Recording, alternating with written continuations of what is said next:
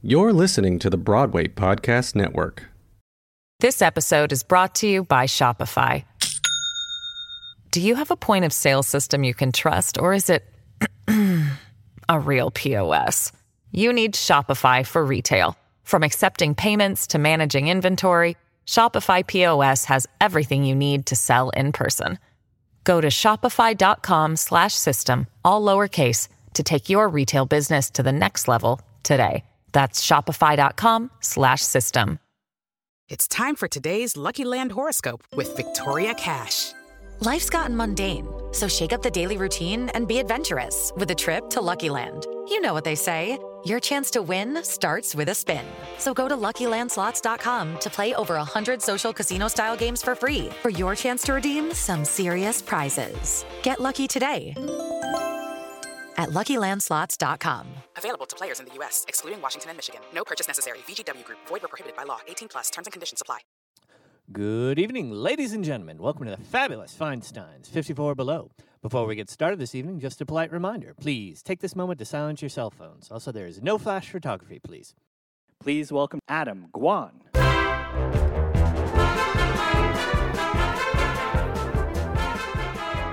Welcome to the Feinstein's 54 Below podcast, where we bring you behind the scenes at Broadway's Supper Club. I'm Kevin Ferguson, an assistant programming director at the club, and today I'm sitting down with a musical theater writer named one of 50 to watch by the Dramatist magazine and hailed as a promising newcomer to our talent-hungry musical theater, whose songs are funny, urbane, with a sweetness that doesn't cloy by the New York Times. His musicals have been produced on 6 continents and more than half a dozen languages, and has been a fellow at MacDowell, at the Artist Retreat, the O'Neill Musical Theater Conference, and the Dramatist Guild. He is a graduate of NYU's Tisch School of the Arts and is a member of ASCAP and the Dramatist Guild. He served on the Tony Awards nominating committee for 3 years and currently sits on the board at the Roundabout Theater Company and Primary Stages. His songs have been heard at Carnegie Hall, Lincoln Center, the Kennedy Center, and more, performed by luminaries like Audra McDonald and Kelly O'Hara and Brian Darcy James.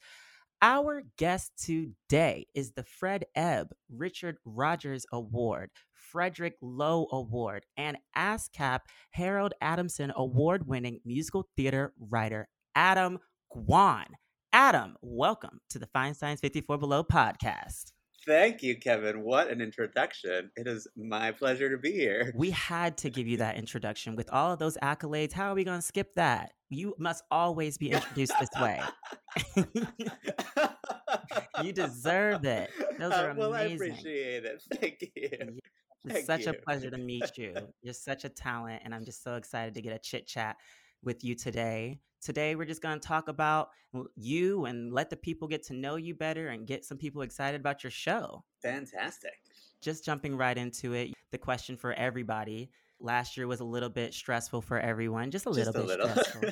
How does it feel finally getting back on a stage? It feels incredible, I have to say. There's a nervousness that comes from like relearning how to walk, basically.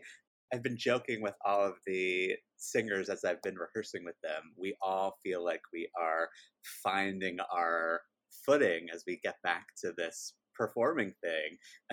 But there's something really thrilling about that. And the first time that I got to rehearse with one of the singers and just hear them singing over my shoulder in a room with the piano, I think I didn't realize just how much I missed it these past 18 months.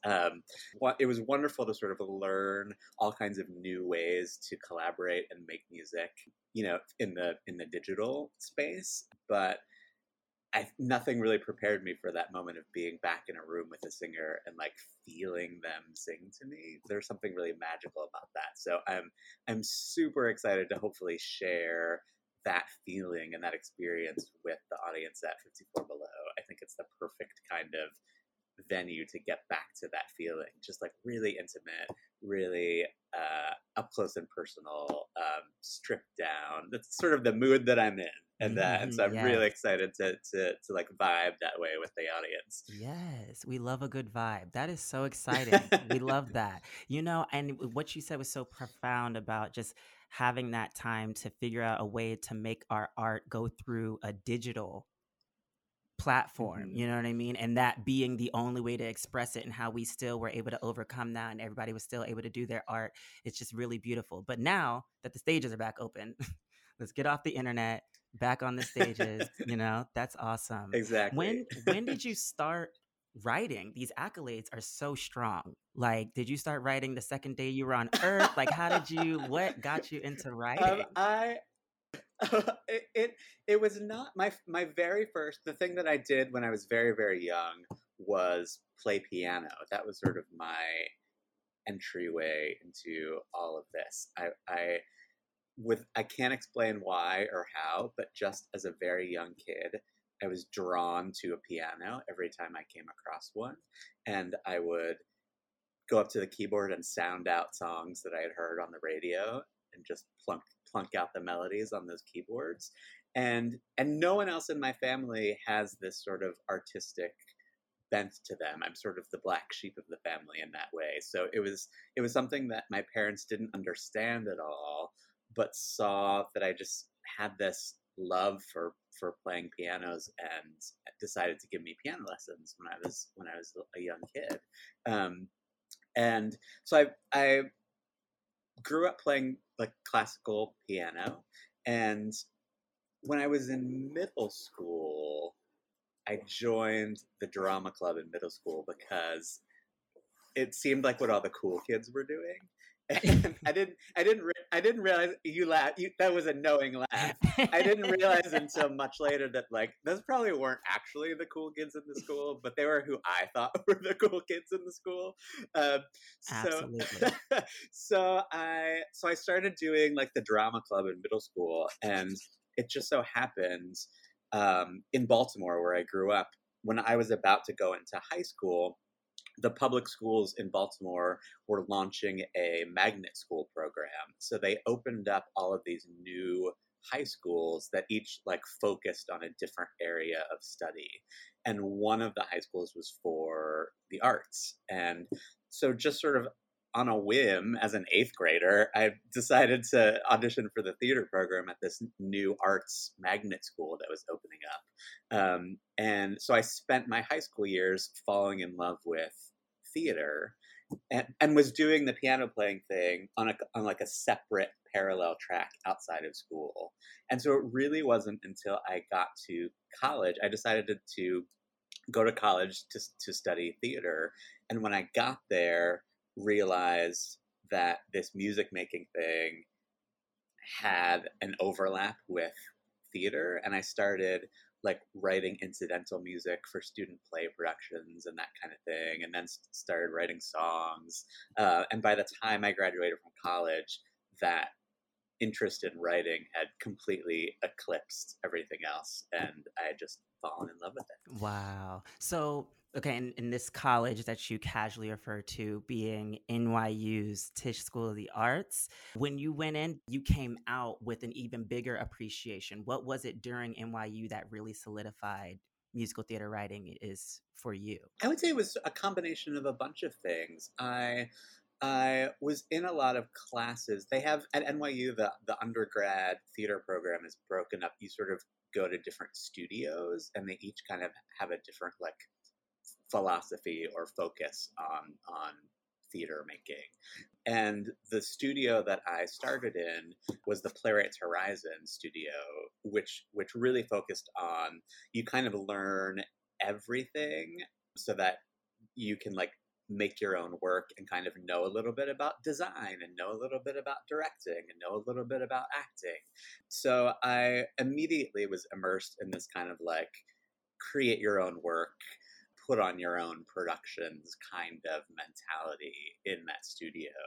And so that, coupled with quickly becoming the guy in the department to like music direct your musical or write incidental music for your play production, this idea of music writing and making your own work became intertwined for me. And then a couple years in, I got involved a little bit in NYU famously has a graduate program in musical theater writing, which is one of the few programs like it in the country. And while I didn't actually graduate from the graduate program in musical theater writing. When I was in undergrad, I had gotten interested in musical theater writing, and so would sort of audit their classes as a singer. Like I would go in and learn these new songs that the composers were writing and presenting in their class. So I would learn these songs, perform them for the class, and then just sit and listen to all the feedback and the wisdom that they were getting from the teachers and their fellow students. And so I think that had a huge part in falling in love with this musical writing thing, because I saw that there was this world out there where people were doing it. And to be honest, I had loved musicals, but hadn't really put two and two together in terms of understanding that writing musicals was something that people did. That musicals wouldn't exist unless people wrote them. And so that realization and seeing people who were doing it and pursuing it, I think is what set me on the path and showed me that it was, you know, a viable pursuit. This was something that people in the world that people do. Yes, a very viable pursuit. Okay. We need our writers. The writers are the most important part. That is so awesome that you were able to think of that early on, because I chased an actor dream, and when I should have been writing some ideas down, you know. Was there a show at an early age or a writer at an early age that you really idolized or were inspired by? Yeah, there were two things that I think of when I think of like early inspirations about musical theater writing. One is a show that I saw in high school. Like I said, I went to this like arts magnet school in Baltimore. And so as part of that, we would go on field trips to see all the shows at Baltimore Center Stage, which is the big regional theater in Baltimore. And this must have been early, like my freshman year of high school or something, but they were doing a new musical called Das Barbecue, which is like it ended up going off Broadway after this like tryout in Baltimore with this crazy cast like Carolee Carmello and Jeff McCarthy, all these people who like I had no idea who they were, but we saw them in this play at Baltimore Center Stage. And for some reason, we all, like us 13-year-olds or however old we were, became obsessed with this musical. It's a country western retelling of Wagner's Ring Cycle. It's very weird. Okay. But it takes the story of like the Ring Cycle, but tells it with like country music. And we were just obsessed with it. And as part of going to see these shows through these field trips through school, the theater would send us the scripts of the show so that we could read them and talk about them in class and you know, kind of have that investigation be part of the process of seeing the show. And so one of these early revelations that people write musicals was having seen this musical Das Barbecue at Baltimore Center Stage, getting the script in class, and on the front cover of the script was the contact information for the writers. And I thought, oh my gosh, like these people write musicals. How fascinating and how amazing. And I actually wrote a letter to the composer because his address was on the cover sheet of the script. And I wrote him this letter, and it literally was like, wait a second, you wrote a musical. You write musicals. Like, tell me, what is that about? Explain this to me. How did you write a musical? What is this? Sadly, the letter got returned because I guess he had moved and that wasn't his address anymore. So I never got my answer. No. No. But it definitely set me on the path of oh, people write musicals. And then the other thing that was a big like eye-opening moment when I got to college, when I was at NYU, Audra McDonald's first album came out. And again, I think that must have been like my freshman year of college or something. And that album, as you know, at the time, it was like entirely all of these new composers. And so hearing all of those songs, and all of those songs were kind of doing things in musical theater that were different than the musical theater that I knew from high school. And so that album kind of unlocked for me all of the possibilities of what musical theater can be, that it's not just Rodgers and Hammerstein and Sondheim, which is like, you know, what Staple. we grew up with. Yeah. And I got super excited about that. And just the kinds of stories that people could tell, and the different kinds of emotions that music could create for a character. I found that to be really, really fascinating and exciting. Yeah. So that, I would say, was a huge moment, that album, for me.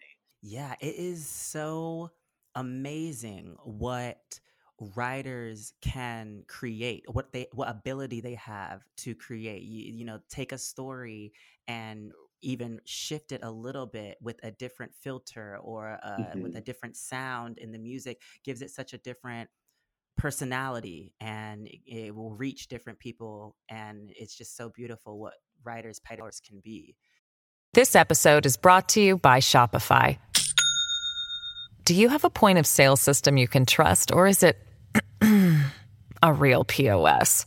You need Shopify for retail. From accepting payments to managing inventory, Shopify POS has everything you need to sell in person.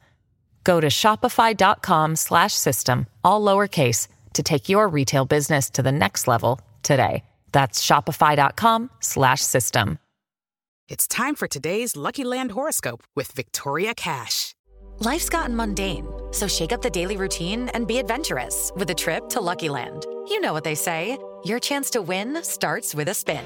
So go to LuckyLandSlots.com to play over 100 social casino-style games for free for your chance to redeem some serious prizes. Get lucky today at LuckyLandSlots.com. Available to players in the U.S., excluding Washington and Michigan. No purchase necessary. VGW Group. Void where prohibited by law. 18+. Terms and conditions apply. Speaking of writers with amazing powers, let's talk about Lynn Ahrens and Stephen Flaherty, who you were able to work with and basically mentored you. Can you talk a little bit more about that? Yeah, I had this kind of magical moment with Lynn Ahrens where I was, this was probably a couple of years after I had graduated from NYU and was interested in being a writer, and kind of taking any kind of like workshop or master class that I could find just to get better at this musical theater writing thing. And one of the classes I took, there used to be a really fantastic organization called Musical Theater Works that was like across the street from the Public. And they no longer exist, but they were kind of a development organization for musical theater writers, kind of like maybe like the same space that Musical Theater Factory takes now, in terms of like finding new voices. And one of the things that they did was offer these like master classes with all of these fancy Broadway writers. So I took one of these master classes, and it was like they brought in a different guest person every week that you would play your songs for. And one of the weeks was Lynn Ahrens and Stephen Flaherty. So I played a couple songs for the class and got some feedback, and then was leaving the class. The class was in this sort of like black box theater. So there's like an audience set up with an aisle down the middle. And I was leaving the theater, like walking through the aisle, through the audience, when I feel someone like grab my arm, like really sort of like abruptly. and I turned around, and it was Lynn Ahrens. Wow. And she said, "Hey, give me your phone number." And I was like, "Oh, okay." So I gave Lynn Ahrens my phone number. And then a couple weeks later, got a voicemail from her that just said, "Hey, I think your stuff is really fantastic, and I want to help. We should talk." That sort of started this relationship. I eventually, they also at the time ran this really fantastic program called the Dramatist Guild Fellows Program, which is still around. And it's basically like a year-long writers group that's hosted by the Dramatist Guild. It's half playwrights and half musical theater writers. So you're like sharing work and getting feedback, but not just from songwriters, also from like playwrights, which is super fascinating and amazing because they have this whole other take on storytelling and sort of like theatrical possibilities. That's really great to bounce ideas off of. And so Lynn and Steve were running this fellowship program, and I got a spot in one of the years and ended up writing my show Ordinary Days during that fellowship. Like that was the project that I created under their guidance and mentorship during that fellowship year. So yeah, they've been huge champions and just amazing people in my life for many years now. That is an amazing connection. The shows that they have written and the words they've wrote, and just I am moved by it. I am such a big fan of the pair of them, and the fact that you have been able to work so close to them, I bet that was feeling so amazing in that moment. It really was. And the thing that I love about all of their stuff is the material that they connect to, that they as artists find and say, oh, I can turn this into a musical, is always like amazing and a little bit off the beaten path. And I love that. And I feel like it's given me a certain amount of confidence to also discover things that are sort of off the beaten path, but go, no, like this thing grabs me in my gut, and like I feel like it's a little weird, but I think I know how to musicalize this. I think it sings. So yeah, I just adore them. Yeah. Is there anyone dream-wise outside of them that you would also love to either collaborate with or be mentored by, or is there anyone you would like to help out, maybe be a mentor to someone? Oh my gosh, all of the above, I think. Yeah, right. I mean, that was a loaded one. You can take your time. Well, I think this idea of mentorship is and has been a huge part of the musical theater world. I remember Lynn and Steve telling me, that moment where we were in the master class and they like pulled me aside at the end and were like, we want to mentor you. The same thing happened with them and Stephen Sondheim. Like when they were young, they were doing one of these master classes, and Stephen Sondheim was one of the guests, and he took a shine to their work and became their mentor. And in the same way that famously Oscar Hammerstein was like a mentor figure for Stephen Sondheim, I think this tradition of mentorship is so important. And I I do a lot of teaching and mentorship in that way, and I think it's so important to help nurture the next generation of folks, no matter where you are in your career. Like it's just that passing down and there's something, it's just part of the fabric of the theater thing, and something that makes it so wonderfully human. There's something about the theater community that really does feel rooted in this idea of nurturing the next generations. And something that I've been thinking a lot about, over the shutdown, when we've had time to be introspective, I was thinking about the sort of difference between the theater industry and the theater community. I think there's a lot of talk and work being done and work to be done in the theater industry in terms of how are we nurturing future generations in the theater industry, and it's something that I've always felt in the theater community has been part of the fabric of the thing, and I'm just really invigorated and hopeful that some of the values and this idea of mentorship and thinking about the future that I think has been present in the theater community is able to extend out into the theater industry in a way, if that makes any kind of sense. Absolutely. Absolutely. It is a sense of community once you're in it. And there's the industry side that comes in, and it's not so much rooted in community. It's more rooted in business. And that is a very important part of the whole picture. You know, someone's got to keep it churning and keep it moving. But the community part is what I think really inspires a lot of the art and really reflects in the art and on the stage when you go see it, the community coming through. So I think Exactly. if we still have, if we have writers like you in charge, the community is never going to fade. Okay.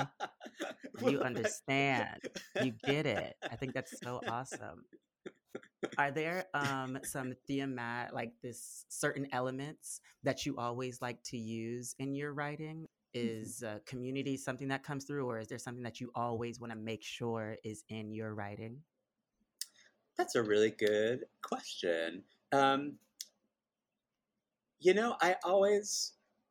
thing that moves me about theater as an art form is I feel like it really does have the power to reach people and touch people in a very kind of intimate and personal way. There's just something about it that when a song or a musical like reaches you and speaks to you, it really does it on the sort of like gut visceral level where you feel like, oh my gosh, this musical was written for me. Like this was written for me. Yes. And so I think I tend to be drawn to things that feel really personal in that way, which I think is why I'm often drawn to like the Ahrens and Flaherty thing of like stuff that's a little bit off the beaten path that feels really personal to me. But I always have this question of like, is this gonna like feel personal and grab someone in the same way that it grabs me? And part of the like passion and the joy of writing something is figuring out how to channel this passion I feel for this story in a really personal way, and let someone else be able to feel it in that way. So I think that's something that I feel like I'm really invested in as a writer. A lot of my shows tend to be on the more like intimate scale because of that, and I'm always super curious to figure out like how that really intimate connection you feel with a piece could scale up, how you manage to forge those connections with people on a bigger scale as well. But the thing that makes me the most satisfied as a human, and as an artist, is feeling like I've forged this really intimate connection with someone through something that I've written. So I try to. I feel like that's sort of like a guiding principle is the wrong word, but something that fuels me as an artist, and when I'm looking at the projects that sort of light my fire, all I think tend to have something along those lines about them. Yeah. Is there a specific format or a strategy you use when a new idea comes to you? Does it all come out so quickly? Do you have to do it in small bits?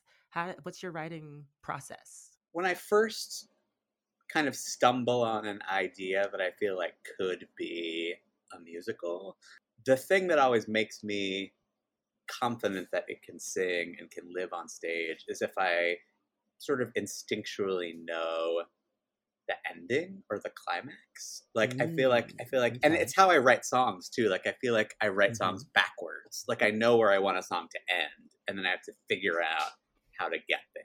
And the same I think is true with show ideas. And I think it's a thing that like it helps me understand how a show sings, because I think there's something a little bit different between the way that like a movie reaches its climax versus a musical. Like a musical has to reach this kind of like internal emotional climax for the characters. Whereas I feel like movies can be really successful reaching like a plot kind of climax. And sometimes just me personally, I find it difficult to figure out how to translate like a cool plot climax in like a book or a movie into an interesting like internal character emotional climax in a musical.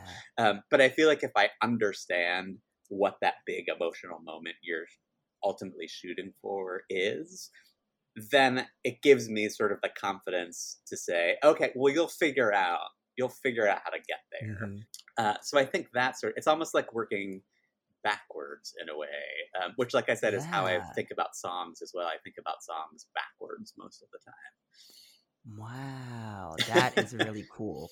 That is really cool. I can't even I don't know, walk backwards, and you're sitting here making full storylines. So I that don't know is if I can walk so backwards awesome. either, but That is really amazing. I love that process for you. So, okay, so out of all of the projects you've written and all of the awards you've received for these projects, which one is your favorite? Which one's your favorite little project baby? Oh I my feel like that's like goodness. asking I feel like it's like asking a parent which child is their favorite. But, there's It always a is. favorite. It is.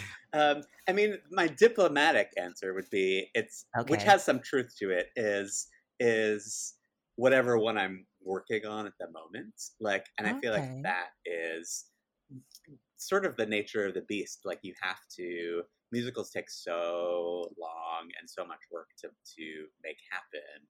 I feel like you do have to feel really passionate about each project you're working on, and so whichever one I'm working on at the moment tends to be the one that I'm like fired up about in the moment. Yes. But I will say, like my favorite my favorite career moment, the thing that has has just been like, I can't believe this thing happened, Okay. was seeing Audra McDonald sing a song of mine at Carnegie Hall, especially because of what I was talking about how her album was like one of the big things that made me that lit the spark of musical theater writing. And she sang a song from Ordinary Days called "I'll Be Wow. Here."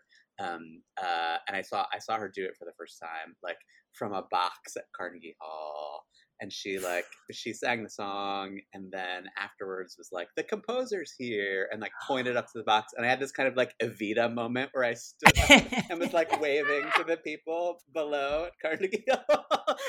Yes. Yes. So that's As you should. so that's like, so if I had to like pick a favorite thing, it might be that, which is connected to Ordinary Days. So that was a pretty cool moment. Wow. If I was you, I'd have been crying in that booth. Okay. Everybody would have seen me ugly crying, y'all. I got Audra to sing it at Carnegie. The weird thing was I really felt like I was in shock. Like the whole time she was singing it, my like inner monologue was like, pay attention, stop, what are you doing, focus, Audra McDonald singing your song, your mind is wandering, pay attention. Like I was just sort of I didn't know what to do. Yep. Yeah. That is a lot of energy coming at you. Okay. That would definitely be a memorable moment for me too. And, in those moments, it is hard to stay in the moment because you're just so excited about so many factors. You're at Carnegie Hall. It's yours. It's Audra. She's acknowledging you. Now everyone's looking at you. That is such a special moment. That is, wow. That's such an awesome story. So now, after Carnegie Hall, after all your awards, after hanging out with Audra, you're coming to 54 Below. You haven't been here in a minute. So what kind of really motivated you to come It's on true, back and yeah. show us some more? 54 Below has always been this hub in my mind for new musical theaters, particularly I think like of my generation. Like we all sort of came of age in the concert cabaret scene, and 54 Below showed up on the scene as kind of like the pinnacle place, without sort of foregoing that sense of community. Like, it always felt like a place where all of us writers could come and feel like we were a part of the community. So Yeah. it for that reason, it has a very soft spot in my heart. And all of the shows that I've done at 54 have just been such memorable, wonderful experiences. So when Jen Tepper reached out and said, "Hey, we're reopening this summer. Do you want to be part of it?" It was like instantaneous. I didn't have to think twice. I was like, this feels like the perfect thing to get back to it and to commemorate that it's the community coming back. That's what it feels like to me. And that really was my goal in putting the show together. Like, I just reached out to these singers that I love and that I missed being in a room with and making things with, and sort of built a show around being in a room with these people I love. So yeah. Wow. So for the people at home who somehow haven't heard an Adam Gwon song, tell them what kind of vibe at the show they would be able to hear. What kind of sounds and what kind of genre? What do you plan on sharing with us? Yeah, Without well, we're telling too much. Keep a little mystery for sure. Yes.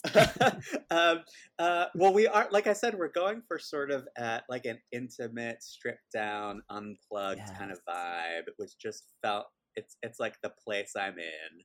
Like, I want to, and honestly feels like a place that a lot of artists, the singers that are part of the concert on Saturday included, acknowledging that it's okay to ease back into things, because it's been a really difficult time in so many ways. To say the least. So, yes. So just creating this like really warm, really, like I said, stripped down, intimate kind of thing. So there's just two musicians. It's myself on the piano, and this fantastic guitar player, Andy Zinsmeister, who has written all these brand new arrangements for songs. So even if there are songs that you might be familiar with, you might hear them in a new way, which is exciting.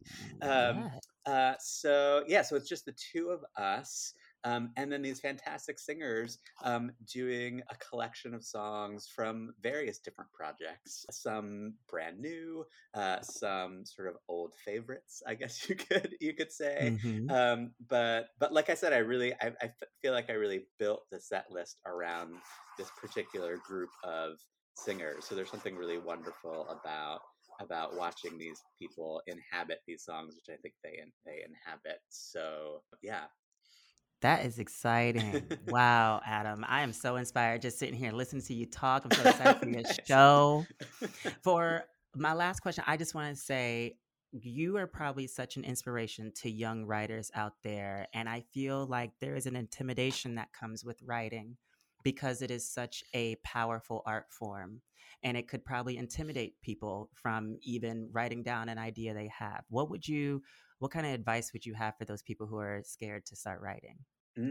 I would jump into the deep end and know that I think the reason why writing is so scary, and is for me too, like this is something that I wrestle with as well, and especially over this past year, because I will say that I have not written King Lear during my like pandemic moment. I have not been one of those people. I'm very happy for the people who wrote King Lear. But I was trying to reflect on why it was really hard for me to write a lot during this past year and a half.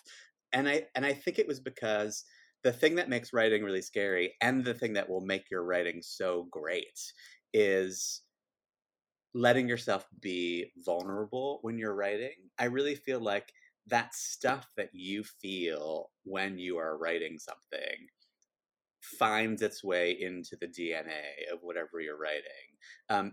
And certainly, like with my own stuff, I can feel the difference in stuff that I write, that like when I was writing it, I really feel like I poured myself and my emotions into it, versus sort of staying on the surface or staying a little more distant.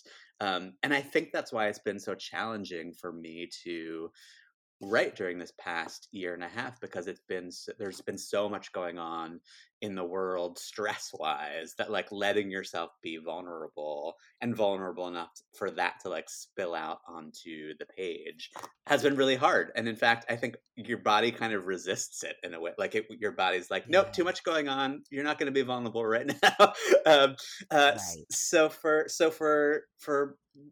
people who are starting out and writing, I think sort of like acknowledging that scariness of it, and that in fact letting yourself lean into that scariness is what's going to make your writing really special. And I think that's the thing that people are going to receive and feel from your work.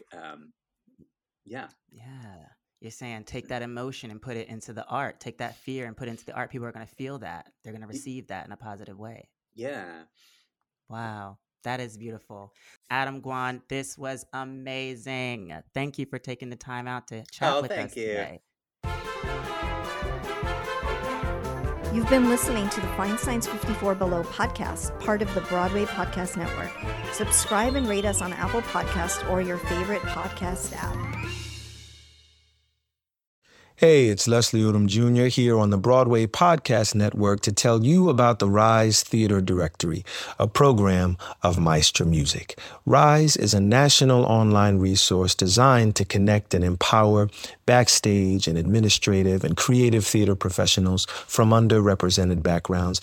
If you work or aspire to work in the theater community, this can help you find your next project. And if you hire theater professionals, search the Rise Theater Directory to find your next team. Create your profile now and get more information by visiting risetheater.org. That's theater with an RERISETHEATRE.org, because only together we rise. Okay, round two. Name something that's not boring. A laundry? Ooh, a book club. Computer solitaire, huh?